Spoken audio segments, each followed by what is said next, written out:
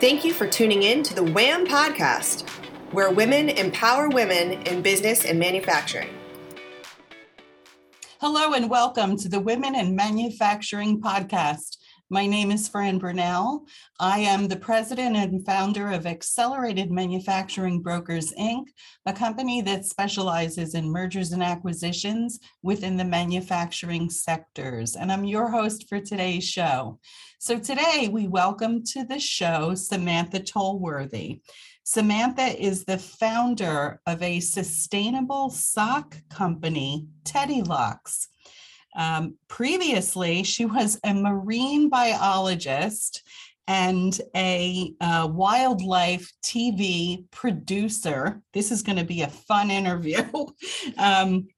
She gave up her dream job to start this company, building a brand from the fiber up. She has now recycled more than 14,000 plastic bottles into luxuriously soft socks. Made entirely within North Carolina, Teddy Locks is proudly women-owned and Green America certified. Samantha, welcome to the show. Thank you so much. Thank you. Yeah, that's all correct. So tell us a little bit about the company, why you founded it and what it's doing today. Sure. So as you mentioned, I was working as a wildlife TV producer, traveling to some pretty remote parts of the world.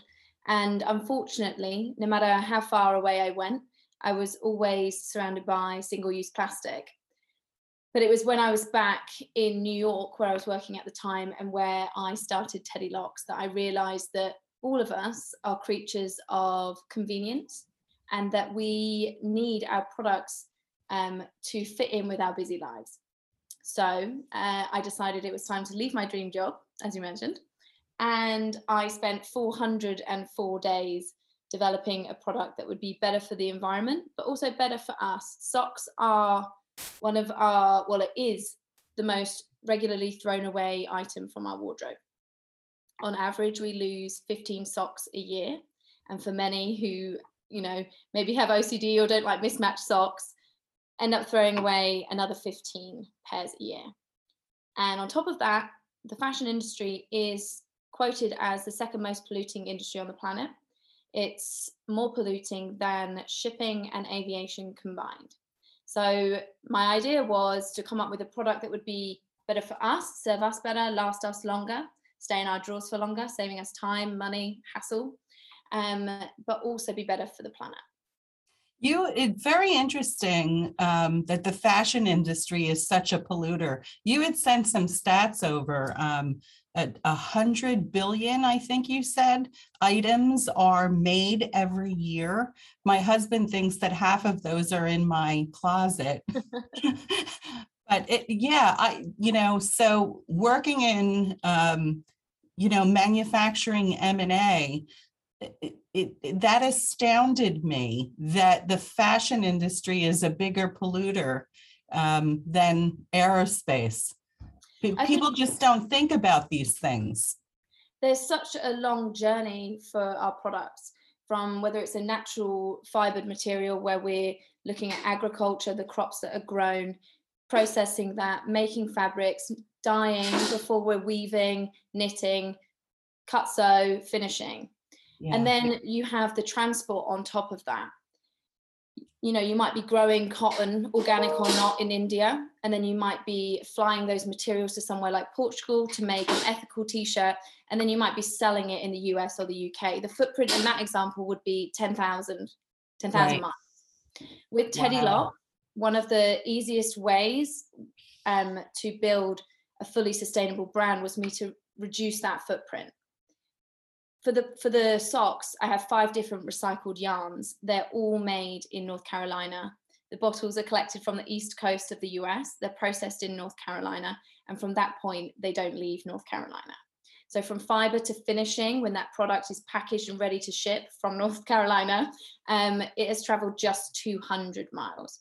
So I think just overall, it's a step away from us as consumers, seeing that entire journey, that entire footprint, as well as it's hard for us to recognize that there are actually people making our garments. I think a lot of people think that they're made by machines. Mhm. Socks are knit on machines, but they're monitored by people. Whereas our garments, they're hand stitched. And a lot of those garment workers, unfortunately, are not in safe working environments and not paid a Right. fair living wage. Yeah. Why did you choose North Carolina? It is the hosiery epicenter of the States, was what I sort of gleaned from my research. Again, the footprint was really important for me. I was living in the States and I wanted a US made product. I would be able to that way visit the manufacturers, build personal relationships with my supply chain. That was really important to me. Being Mhm. able to both professionally and personally audit my suppliers. Mhm. But just having that technology there within the States, I think that one is amazing for US manufacturing. It provides jobs, but also just means, again, like I said, that journey is really small and I can ensure the quality of the product. And all of the socks are knit on green certified machines by really skilled laborers. And that comes through in the product, like they last forever. I would imagine that you had a very good bench, a workforce there that was skilled, because, the Carolinas were home to furniture manufacturing and upholstery. And so that's a logical choice, it seems. Yeah, it's a big textile state. Yep. And I have my spinning mills, my dye house, my knitting mill, everything there. And they're all brilliant. They're all local family run businesses. I know them all personally. I speak to them all on WhatsApp as well as like the phone and email. Yeah. But there really is that personal connection with the brand. It also means that there's full transparency for consumers to understand where their products have come from and to understand that there is a journey to the items that we choose. I think that's really going to be more and more important for consumers. Yeah. So I'm fascinated. You have just a great story. I mean, you had this dream job, but you were incredibly passionate about the environment. And you talk to us a little bit about making the switch from television producer to entrepreneur. That's a scary leap. So you basically left something that was very secure, where you had kind of a jet-setting lifestyle, to become an entrepreneur. Talk to us a little bit about that process psychologically, and challenges you may have faced as you chose to start your business. Sure. Like you said, it was my dream job. I was just joking yesterday that if I was ever sick, I'd pretty much cry that I couldn't go to work. And Great. the great atmosphere, you were surrounded by like-minded individuals who were all purpose-driven and passionate about the environment. I think there were many factors that went into pushing me to make that leap. Ultimately, it was about feeling like I needed to have more personal control about the impact that I was having. And although in television production and wildlife television production, I was making programs for the BBC, Nat Geo, Science Channel, Discovery Channel, Wow. Conservation message is quite hard. They don't typically want to push that narrative. So although there are opportunities to subtly point the camera away from the idyllic world that we create, there are constraints around that. And as viewers, we want that escapism. We want to feel like that there are all these amazing places that we want to go and see. And that is the enjoyment that we need at the end of our day when we want to sit on the sofa after a hard day. But I think in terms of the tipping point is that I won't name the show that I was on, but I felt that it wasn't reflective of the animals. I felt like we were demonizing a species that needs protecting. And just in terms of my work environment, I was seeing every day people going to pick up their lunch. They would grab a bag to carry their, box back to their desk. And really, they'd only walked 10 yards. and they didn't need the bag. They would have managed with it in their hand, or they could have saved the bag from the day before. And despite sort of like my jokes, no one changed their habits. And I don't really think it's at the fault completely or at all of the consumer. We have big corporations that need to be held responsible for what we consume and what we understand and the information that we have at hand. So I just, I realized in that moment that, maybe people didn't need to know that their socks were made from plastic bottles, was my initial thought. Maybe I could sort of slip under the radar and just start planting in, that these socks are better and will last you longer, and the performance would speak for itself. But I also think that there's really important sustainability messaging that needs to come hand in hand with the product. So as well as it being a ridiculously high performing product that lasts forever, it has that positive impact.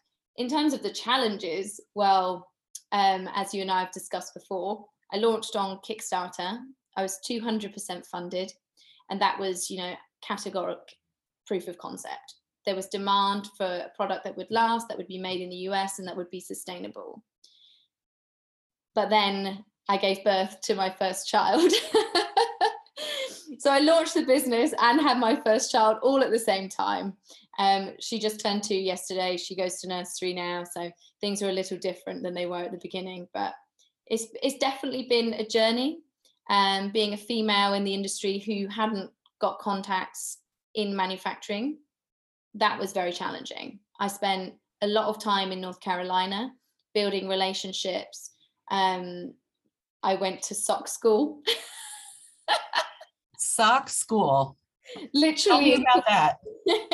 I went on a course to literally learn everything there was to know about socks, from the types of fibers and materials, the types of yarns, how the nomenclature of naming a yarn and how we work those out. It was invaluable. That time, it gave me essentially clout. It meant I knew what I was talking about. I wasn't just going to people and saying, hey, I'm going to do something that hasn't been done before. Will you ride this crazy ride with me? I knew what I was talking about because of it. And that meant that the process was a lot smoother. I could understand why there are 5 different yarns that go into a sock. I thought there might be one. So your daughter is 2 years old, and she was born shortly after you started your business, which means you were starting right around the time COVID hit.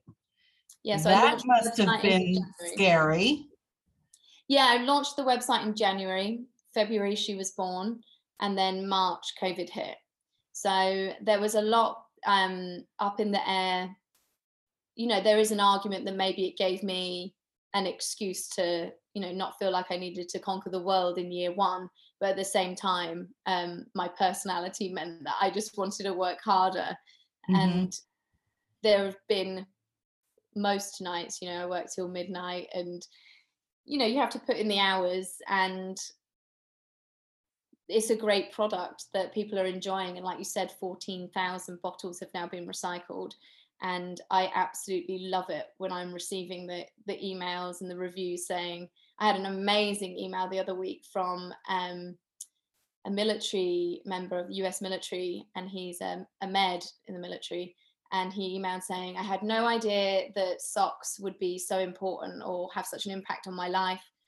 But while I'm out in the field, these socks have provided so much joy because they're working and performing for him, providing the comfort, but also knowing that he's doing good while he's deployed. So that was pretty cool. That is pretty cool. So before I do want to talk to you about entrepreneurship and motherhood, but before we go there, I just want to touch base. You use the term sustainability, and you're passionate about this. Talk to us a little bit about why you believe manufacturers need to move in that direction. We don't have a choice. Ultimately, we don't have a choice. There are great ways that manufacturers can get involved. If there are people who are manufacturing and maybe need to just take a first pass at this, it would be things like, are you offering recycling within the facility for the the waste that you create as a manufacturer, but also for your staff. Are they bringing in their lunch? Do they have somewhere to dispose of for something like their drinks bottles? That would be a simple step. But our impact on our planet, we only have 7 years now to halt temperature rise that we won't be able to control the impacts of. And I know that some people are unsure of climate change, but ultimately it's about reducing waste. There's only finite space on this planet, and whether we're using water, energy, or producing emissions, we'll run out of space, we'll run out of resources, essentially. So the sooner that manufacturers are able to transition to, whether it's an LED light, whether it's solar panels, whether it's filtration of water systems, or whether it's just assessing their supply chains. If you are sourcing materials for brands that you work with, maybe you can offer those brands, hey, we have a US organic cotton, or we have an overseas virgin cotton that is produced with pesticides and has ramifications in terms of footprint, as well as for the people that grow it. So there are benefits as well to manufacturers in the US, especially for making these switches. You'll be supporting more people within the US as well. And I know that that is important to a lot of manufacturers. Yeah. So, but beyond that, obviously, if they're choosing suppliers that are overseas, there's all kinds of things happening, contributing to pollution with the transit of the raw material to get it to the US. But beyond that factor, there are other reasons that you and I have discussed why you source locally. Speak into that a little bit if you can, and the lessons surrounding COVID and that particular point. Overseas, you don't have too much control over local regulations. So you might have more toxic runoff going into waterways where people are swimming, washing, drinking from. That is a huge one in terms of textiles manufacturing. In the US, we have our own standards that are federal and state-led. In terms of sock production, we don't use any water in the actual knitting stage of it. And then at finishing, I've actually dropped the dryer and detergents. So that reduces chemical use and energy and heat at the finishing process. And we use steam for pressing.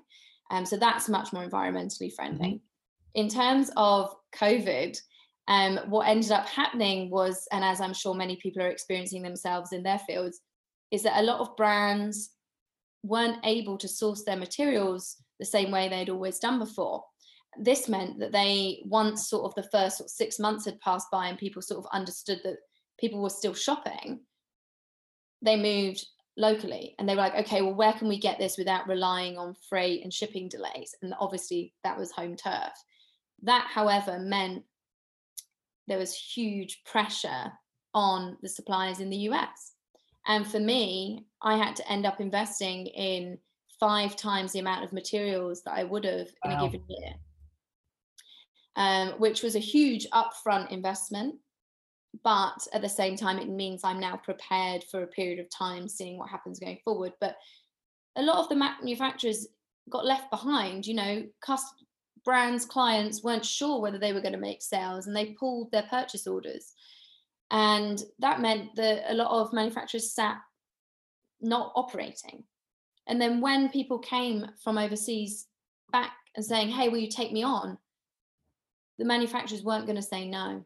And now there's this big juggle between, should you be loyal to the ones that were there before, or should you be loyal to the ones that kept you in business at the hardest time? Yep.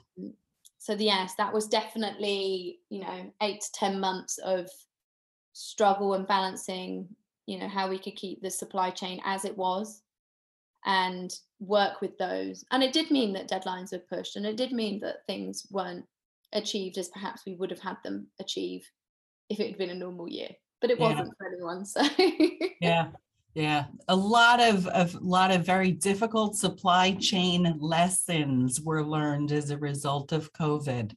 Yeah. So much of our listening audience are women in manufacturing. And to the extent that we can, part of the purpose of this podcast is to give a little nugget or something that will help the listening audience. You're a successful entrepreneur and you're a mom of a 2-year-old. And I think I saw a dog behind you. So he's the hardest one. This? Can you give tips to young women in manufacturing who are juggling what you're juggling? What would you say to them?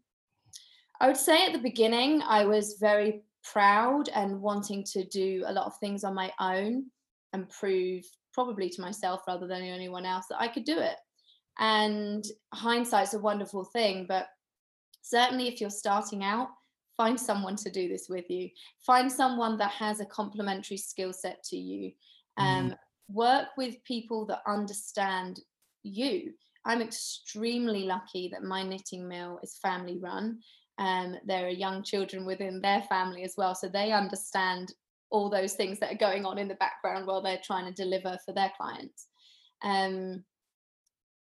I think it's about being flexible as well, as most parents will know that not every day is the same. And I can't tell you how many times I've been called by daycare saying, hey, you need to come and get her, she's not very well. And then that throws, a spanner in your whole day. But I think also now it's like outsourcing and leaning on other people. Time is just as precious as money, I would argue. That's right. And if you can find other people to lighten your load, that will become in and of itself invaluable. And that takes time. Any new start requires investment. It requires you handing over what's in your head, letting people catch up with what's going on. But as entrepreneurs, that's hard sometimes. For sure, right? Like relinquishing control as well. Understanding that maybe you won't be right and maybe somebody else will come up with a better idea or be able to run with it in a more efficient direction. And that's, all of it's very important in terms of learning experience, but also moving your business forward. Yeah, that's great advice. And it's, as someone who sells manufacturing businesses for a living, oftentimes you see a founder, a seller who has held on so tight to his business because he was afraid to let go of things. And, getting people that are on board that are complementary to what your skill set is and letting go and letting them do their thing is critical to success. And it actually makes your company more valuable when you go to sell it. So you've been an absolute delight. Tell us if people want to buy. So seriously, I have purchased plastic shoes made from and they're fabulous. So I want to order your product, and I'm sure other listeners might want to do the same. Do you sell through distributors, or can they go directly to your website to purchase? How would we do this? Yeah, so for the full collection, you should head to teddylocks.com and you can shop the US supply there. And we will have new inventory coming out throughout the year. So definitely keep an eye out for that. And this has been so fun. So why don't we do a WAM 15 for everyone to have 15% off? And after this, I'll go quickly add that to the website so that people can enjoy them. I think definitely with Teddy Locks, like one of the things that I got asked at the beginning was like, how are plastic socks going to be comfortable? And then the remarks back is just like, oh my God, they're cashmere soft. They remain soft forever. And, they're washable, they're dryer proof, not quite probably dog proof, but everything else proof.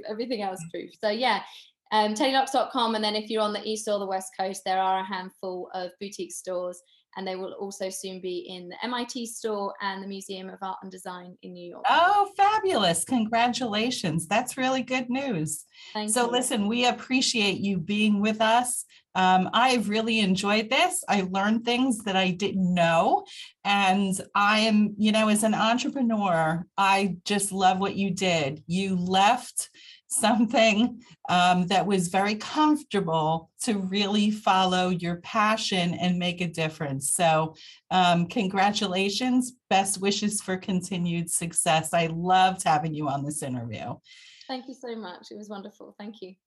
Hey, so if you are a woman in manufacturing or in a company that services the manufacturing sectors and you'd like to be on the show, please reach out to me on LinkedIn, Frances Brunell, or you can simply call my office, 908-387-1000. I would also like to encourage our listeners to visit whampodcast.com, where you can view all of our shows and also other shows brought to you by the Jacket Media Company. Thanks for watching. Hope you guys have a great day. Thank you for joining the WHAM podcast, where women empower other women in business and manufacturing. For more shows like this, go to whampodcast.com. That's whampodcast.com. Thanks for tuning in.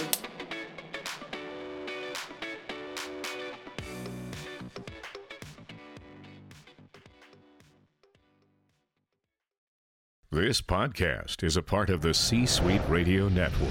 For more top business podcasts, visit c-suiteradio.com.